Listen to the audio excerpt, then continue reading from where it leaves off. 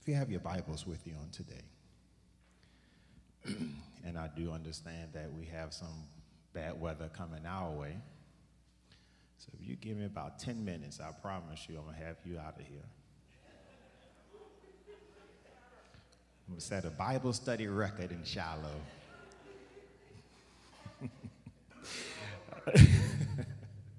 But in the book of Colossians, the fourth chapter,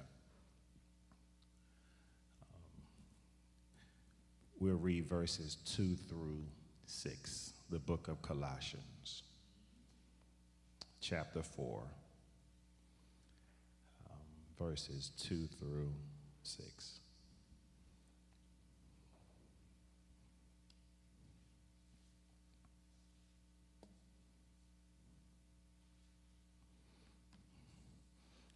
The NIV translation of that group of scripture reads as follows: devote yourselves to prayer, being watchful and thankful. And pray for us, too, that God may open the door for our message so that we may proclaim the mystery of Christ, for which I am in chains. Pray that I may proclaim it clearly as it should. Be wise in the way you act toward others, outsiders. Make the most of every opportunity. Let your conversations be always full of grace, seasoned with salt, so that you may know how to answer everyone. That's the word of our Lord for the people of God. Thanks be unto God. So we're all familiar with the book of Colossians. We understand that Paul wrote the book of Colossians. We understand that it was in Paul's his first imprisonment in Rome where he wrote this book of Colossians. We also understand that although he wrote this letter to the Colossians church, Paul himself never ever visited the Colossians or Colossus. But he heard of what was going on by the gentleman who did, Epaphras, who was the founder of the Colossians church.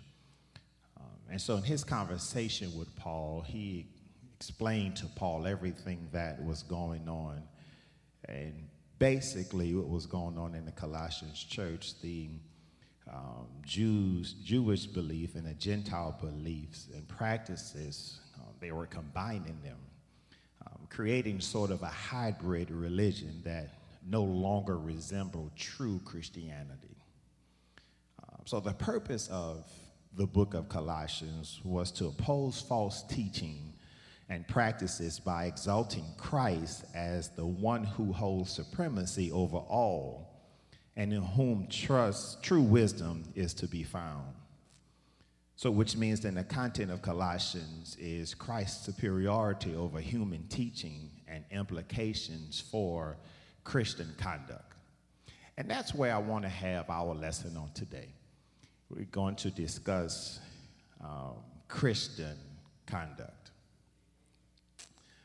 So why is Christian, and I hope you guys know by now, I'm so a little different from Pastor. I like a little dialogue in my Bible study. So I may ask some questions from time to time and solicit answers from you guys.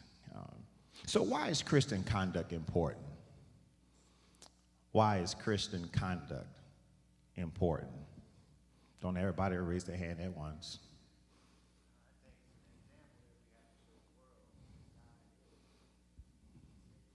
Okay. Okay. I saw some else hand go up in the back. What is Christian conduct? Mm-hmm.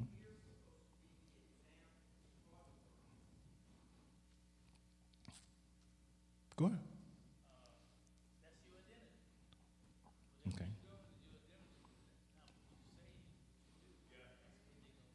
Mm-hmm. Mm-hmm. True. So thank you, guys. So the Bible is replete meaning the Bible is full of verses that link Christian conduct and with how the world sees Christ. And if we are to be his people, his chosen people, then our conduct should not look like anyone else's.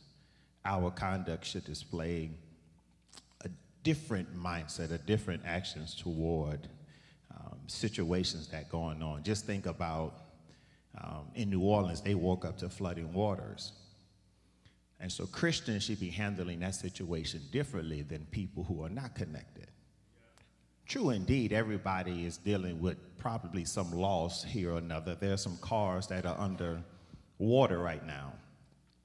But if we know that God gave us everything that we have, our actions towards what we're losing should be a little different.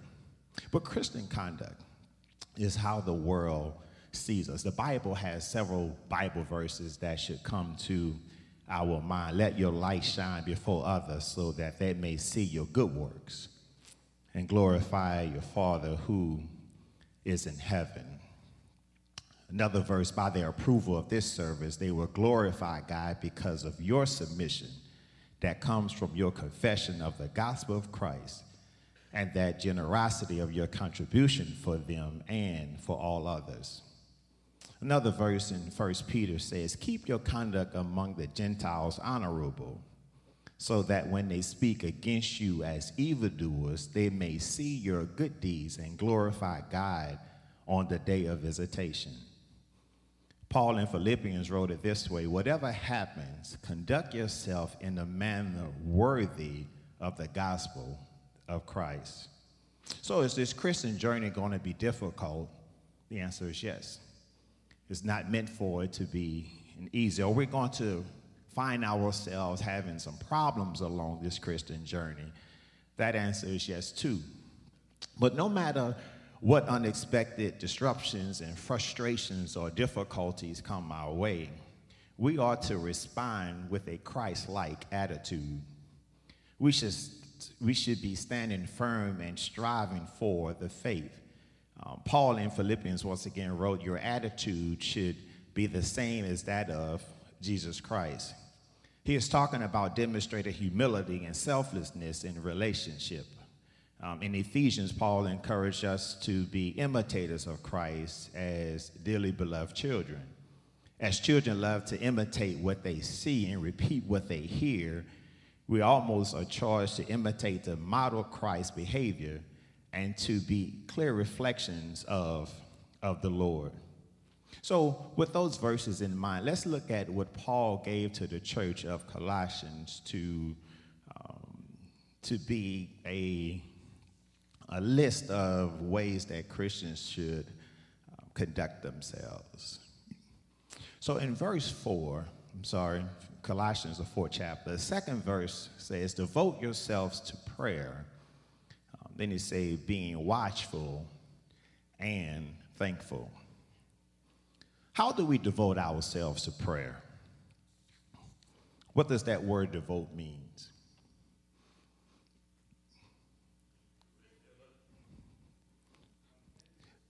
The word devote is more or less a commitment to prayer without being diverted from any other business. Just like we get up in the morning to get dressed for work at a certain time every day, we should do the same thing as it relates to our prayer life. We should set a time. This is my time to talk to my God, and that's it, nothing else. Not, I got 2 minutes, let me go ahead and say a quick prayer. But we should make a commitment to prayer. Why? Because in Psalms, the sixth Psalms, the 9th verse says, God hears all prayers. So if we know he's listening to us, why not take the time to talk to us? But then if we journey over to the 65th Psalm, in that 2nd verse, that verse tells us that God answers prayers. So why not pray to a prayer-hearing God that we know is going to answer our prayers, but being committed to praying? Then he said, be watchful.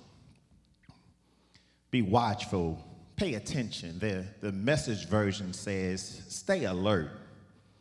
that when we are praying to remove ourselves from any possible disturbances or any other things, we're so easily triggered not to pray. We're so, things go on in our lives, the first thing we don't do is come to church, as if the church is the problem. We should be watchful. We should stay alert. We should pay attention to everything that's going on in our lives. So when we are praying, we're praying for things. Now, God sees all. He hears all. He knows all.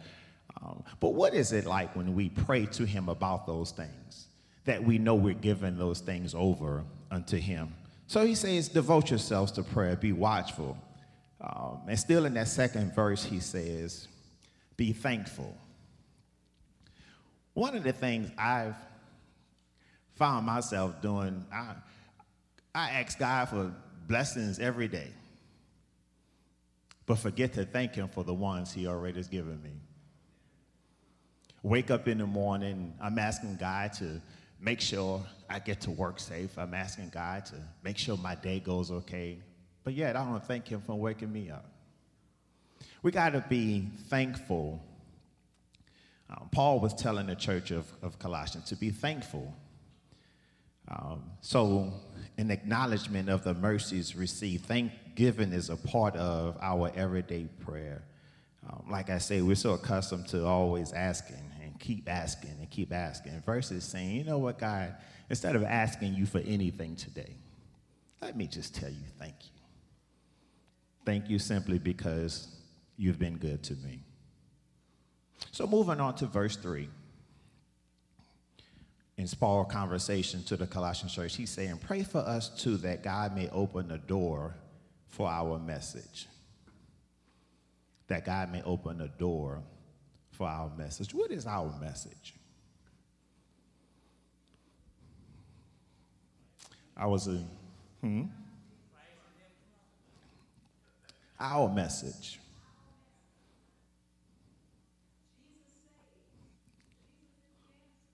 What is our message? What is our message?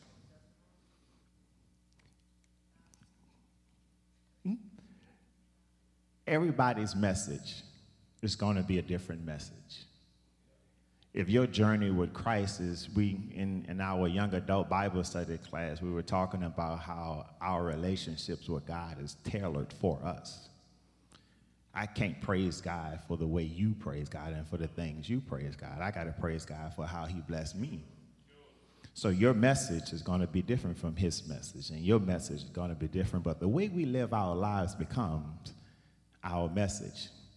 What people see, what people hear, when they look at us, what do they say? Do they say, man, I know there's something about that person that's peculiar, something about that person that I just can't put my hands on, but something that make them stand out from everybody. That becomes our message.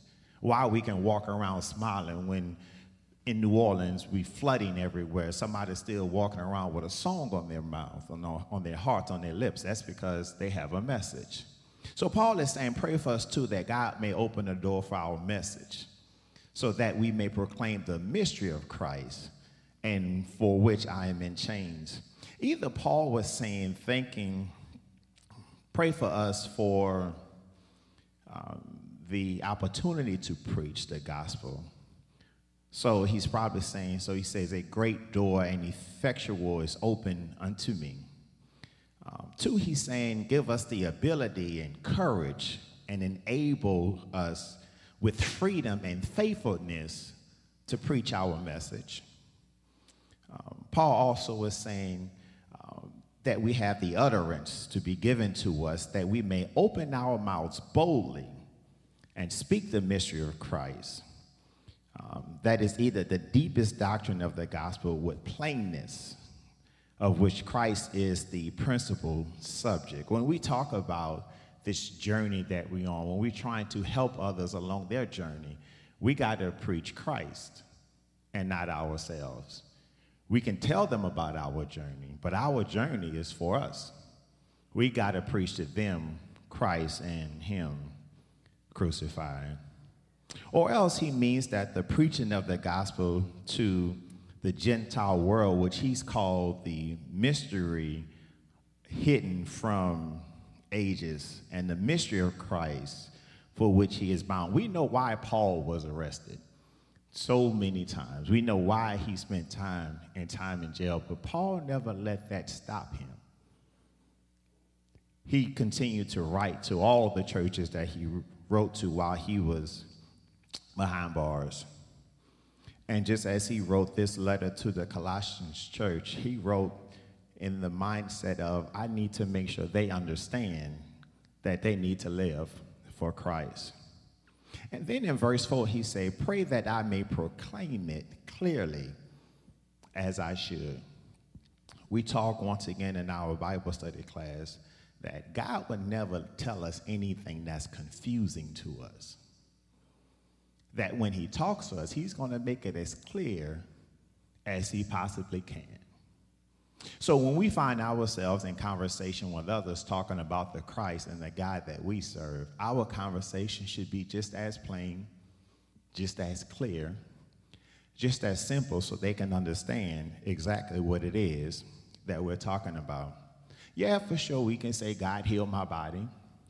We can say that I had nothing and he gave me something. We can say we didn't know where our next meal was going to come from, then a knock happened on the door and somebody had a plate of food in their hands. We can say we had bills to pay and didn't have the money to pay it, but the light still stayed on for some reason. Turned the faucet and the water was still coming out of the spigot. We can tell them those stories, but a lot of the stuff, if they're not believers, they won't understand it. So we have to make our messages clear. Paul was telling Colossians, when you talk to folks, tell them the clear message so they can understand that God can do anything that he says he can do, and this is what he did for me.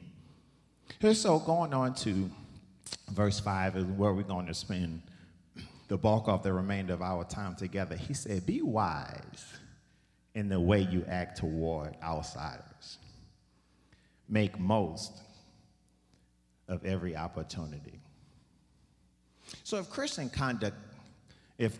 conduct themselves no differently from the outside world, then what good is it to be a Christian?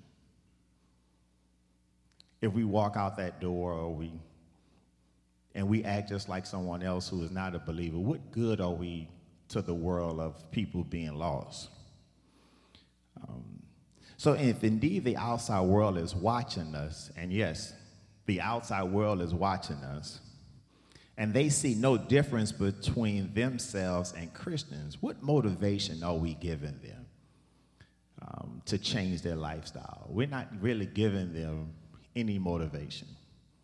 I always use as an example, when weather comes or bad problems happen in our lives, if we're walking around, and I use the term kicking rocks, if we're walking around and we're upset and we're saying whatever, whenever, however we want to say it, if someone who's an unbeliever see that, what are they going to think? And in the midst of our complaining and fussing and groaning or whatever we're doing, not one time do we say, God, this is, you take the wheel. If we're not doing any of that, then how are we helping an unbeliever? Unfortunately, we're not. Okay? So Paul is explaining to the Colossian church, we have to be careful or be wise in the way we act toward outsiders. It may not be directly toward the outsiders. It may be indirectly. For, as Paul mentioned, and as I mentioned earlier, because they're watching us.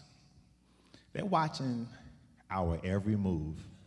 And they're asking themselves the question, why should I be a Christian?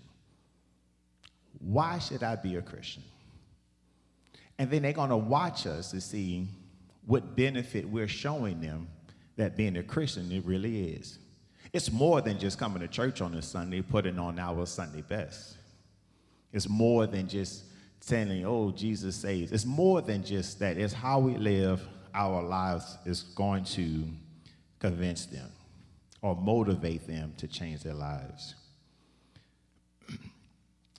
And so thinking of that and knowing that the outsiders are watching us, the Great Commission is what? What is the Great Commission? make disciples of all nations, baptizing them in the name of the Father, the Son, and the Holy Spirit. But it says, teaching them to observe all things that I have commanded you. How are we to teach? How are we to teach if our conduct is not what our conduct should be? By example. By example. So when in the Great Commission in Matthew, when it says teaching them to observe all things, what are things we're teaching the outside world to observe? If our conduct is not really what our conduct really should be. How many times have we walked up to someone that we knew was in some trouble and we just said, hey, I can't help you, I can't save you from your problems, but let me say a quick prayer for you. Because I know prayer really works. How many times have we taken the last that we've had and given to someone who is in need, knowing that my God is going to supply all my needs, but let me give you what I have? How many times have we saw someone who needed? How many times have we been under the bridge and given at least one person something, even if we couldn't feed all of them or we couldn't give something to all of them? Be wise the way we act toward outsiders, making the most of every opportunity. To be sure, no unbelievers would be saved by the good works of Christians. The gospel must be presented. They can see that, oh, that person lives his life pretty decently. They're not out trying to do anyone wrong, but that's not going to save an unbeliever. What's going to save an unbeliever is when we give them the gospel, or we preach to them, or we offer to them the gospel. But furthermore, we know that even when we are at our best, or when we think we're at our best, or when we feel we're at our best, we're still prone to sin. But yet, the gospel is much more likely to be received positively if it is presented by a person who is humble and gentle than a person who is rude and cantankerous. So because we know that we're prone to sin, we can't beat somebody else up when they're going through their troubles, or when we see someone who we know doing wrong. God doesn't like that. We can't beat that person up. We got to be gentle. We have to be generous. So when we sin, although God chastises us, he still forgives us when we ask him, right?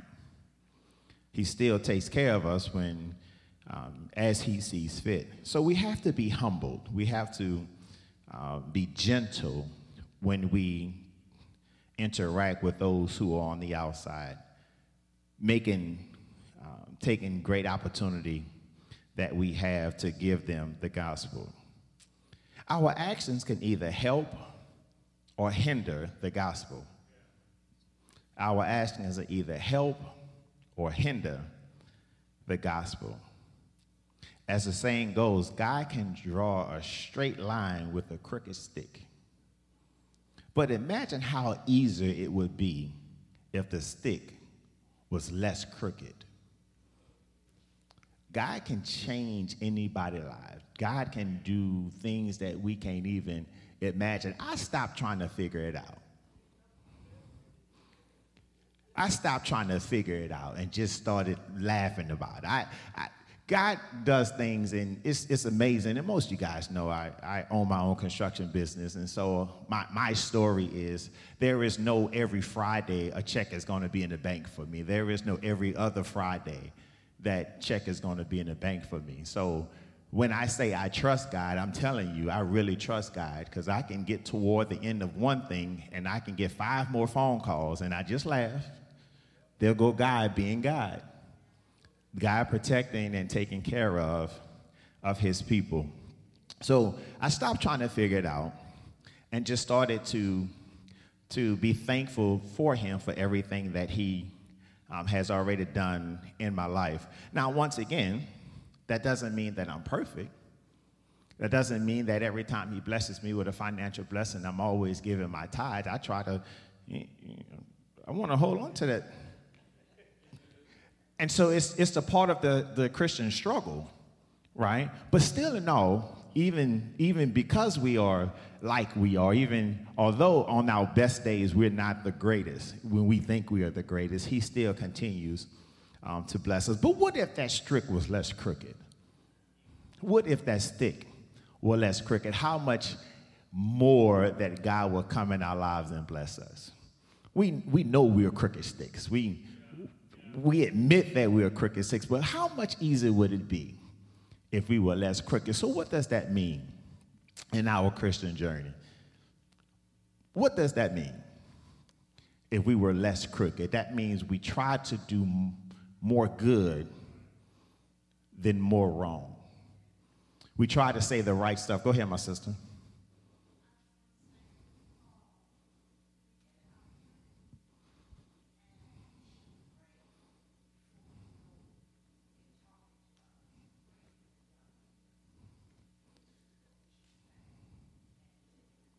Yes, ma'am.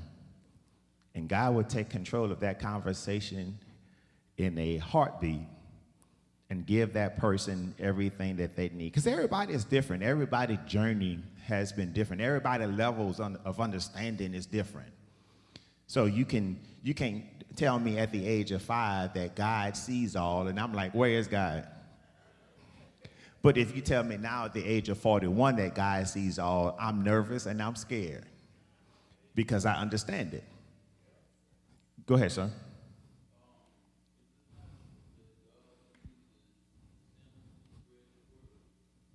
That God uses the sinner to spread his word. God can use anybody, anything, anytime that he wants to spread his word. So it's not just the sinner. I mean, because we all are sinners. We're sinners saved by grace. So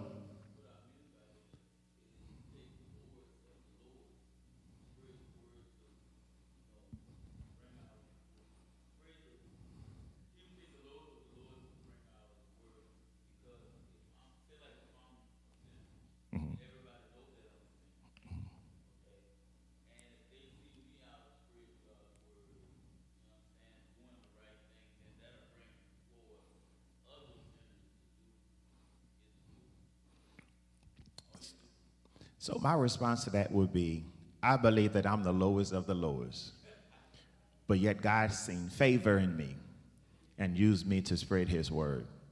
So we all are sinners, and yes, God will use all of us to continue to spread his word. Just because we stand up every Sunday behind the pulpit preaching, that doesn't mean that we are perfect. You know, just because we're greeting others at the door doesn't mean that we're perfect or we teach. That just means God saw favor in our lives and chose to use us for his work. No, you didn't. Hey, every person, look around you. I'm going to tell you when I don't see a sinner. All of us in this place are sinners, my brother. A sinner saved by grace.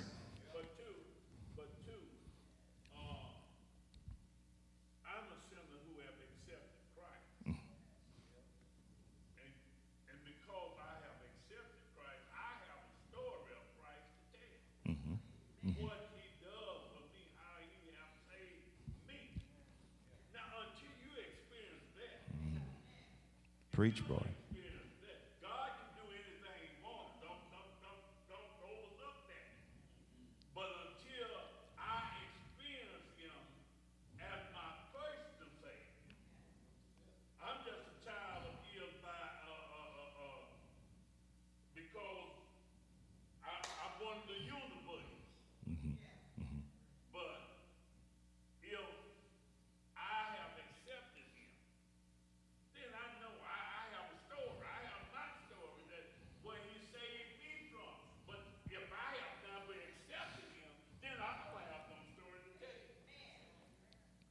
So, thank you, my brother. I appreciate that. So, when Paul says, be wise the way we act towards outsiders, we know that Jesus never alleviated anyone from anything. Salvation is made available to everyone, but we receive salvation when we believe. And so when Paul says unbelievers, these are people who, one, maybe have not been exposed to a conversation that would get them to believe, or someone who just chooses not to believe. But when Paul was saying be wise in the way we act towards unbelievers, because we are walking in this world full of people who really don't believe. My mom and my daddy, and I'm pretty sure most people in this building can say that our parents drugged us to church. I got tired of church as a little boy because that's what our parents did, and we didn't understand it. But now, let that church door open right there. I'm finding myself as close to a church. I don't care where I am. I'm finding myself as close to a group of body of believers as I possibly can. Because once again, we all have that story. How God brought us over from what we used to do from where we are now. All right. So when Paul says unbelievers, it's unfortunate we have a world. We even talk about our president in his talk and his actions seeming to be someone who don't believe. And we all have our different mindset toward our president. But at the end of the day, we should also be careful on how we act towards him. Taking advantage of every opportunity to pray for our president. Because he's not doing nothing God is not allowing him to do. I mean, he's been in office almost 3 years. He's never been at my front door. So I can say God is protecting me from our crazy president. So at the end of the day, when Paul is writing to the church at Colossians and say, be wise the way we act toward outsiders, because God is listening. God is looking at us. He sees everything that we do. So we have to be careful on how we handle his people, because whether they're unbelievers or not, they're still his people. There's nothing in this world that he didn't create. So we have to be careful on how we handle things that God made. He made this world and everything in it, and everybody in it. So once again, as Christians, how do we take advantage of every opportunity? Make the most of every opportunity. Is it just because we grab our Bible and we tote it under our arm? Is that us making the most of every opportunity? Oh, I'm sorry. Sure.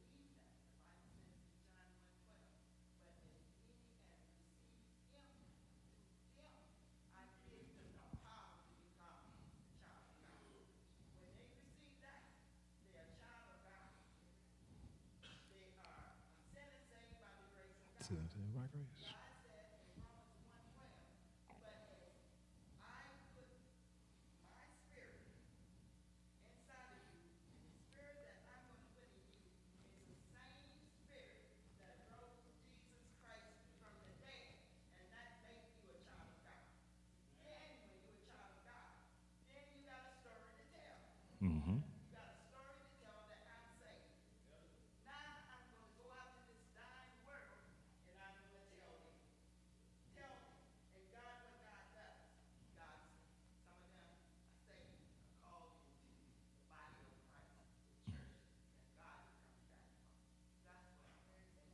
Thank you. You see, I say about grace. Mm-hmm. Thank you, my sister. I like to say I owed a debt I couldn't pay, and he paid a debt that he didn't owe. That's the gospel to me. Yes, sir.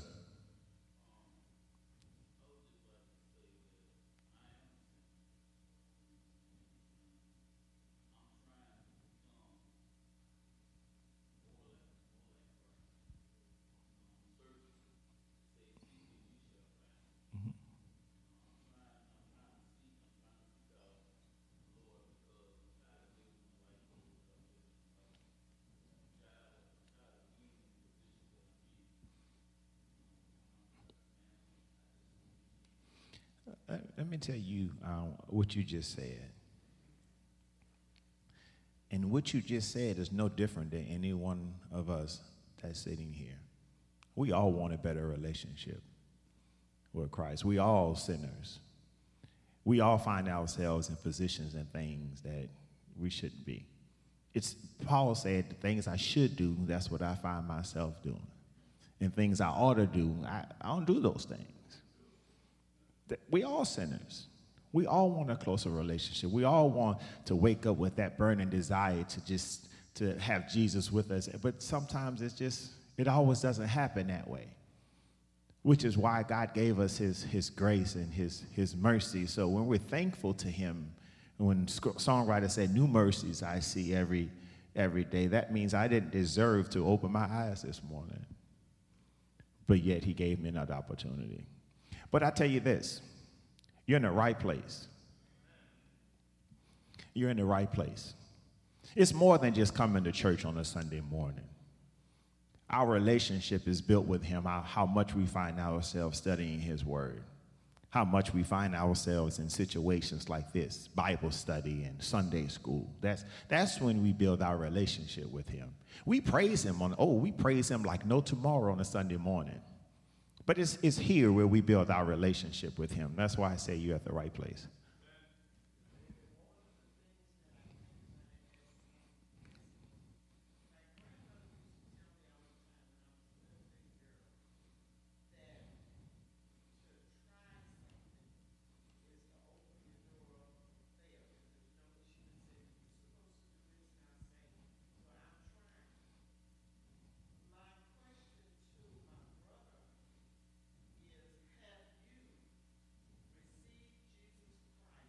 As you say.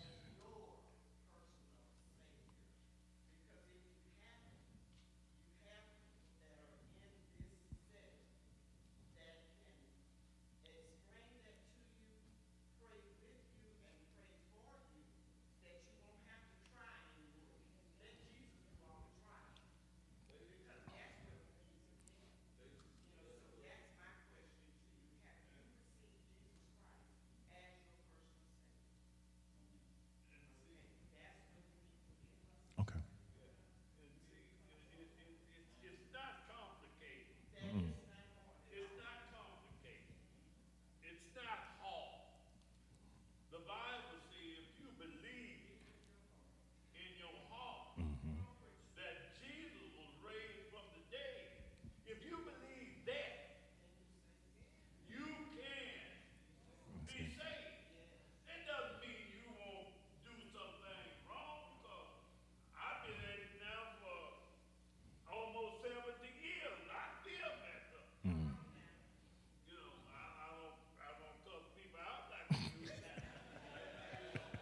Sometimes I still do a little something, but I don't drink like I used to. You know, I just, you know, the thing sinners find it hard to believe how easy it is to be saved. If you can just look and say, I believe, confess in your heart that I'm a sinner, I have sinned,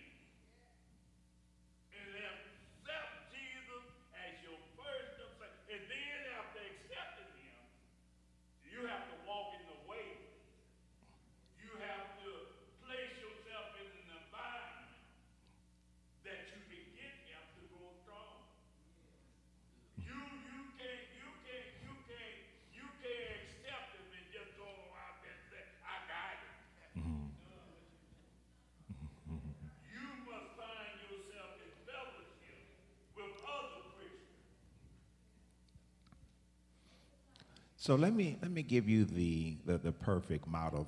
The thing that I love about God the most is that his Bible is filled with rules and ways for us to live our lives.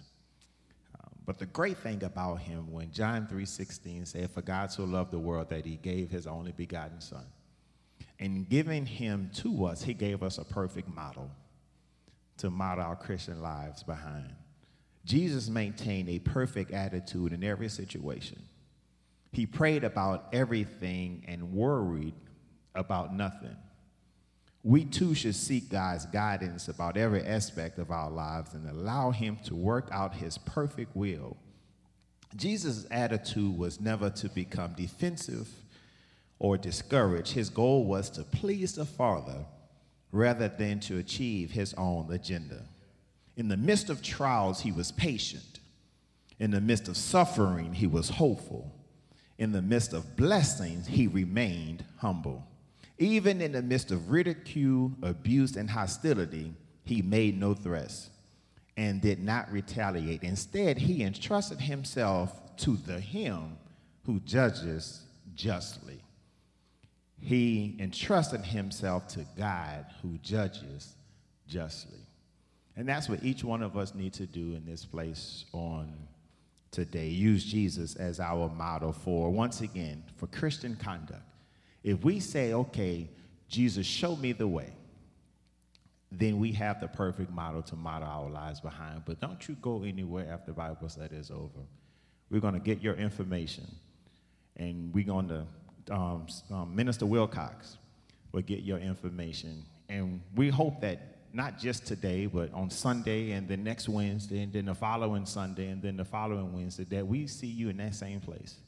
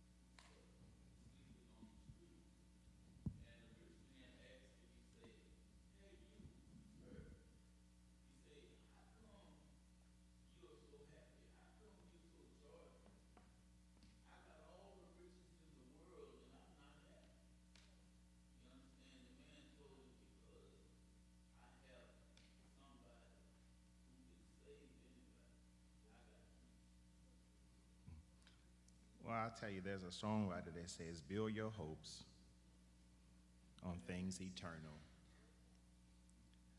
That's the joy that the poor man had in your story. His hope was on something more eternal. This stuff is going to all pass away. But if we build our hopes on things eternal and hold to God's unchanging hand, everything else in our lives will work out exactly how he wants it to work out.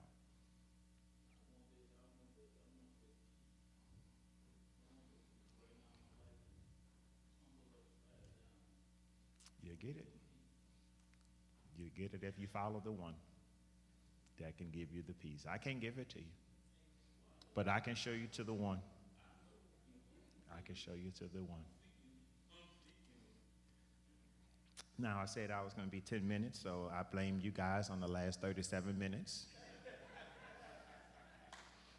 If all hearts and minds are clear, every head is bowed, and I'm sorry.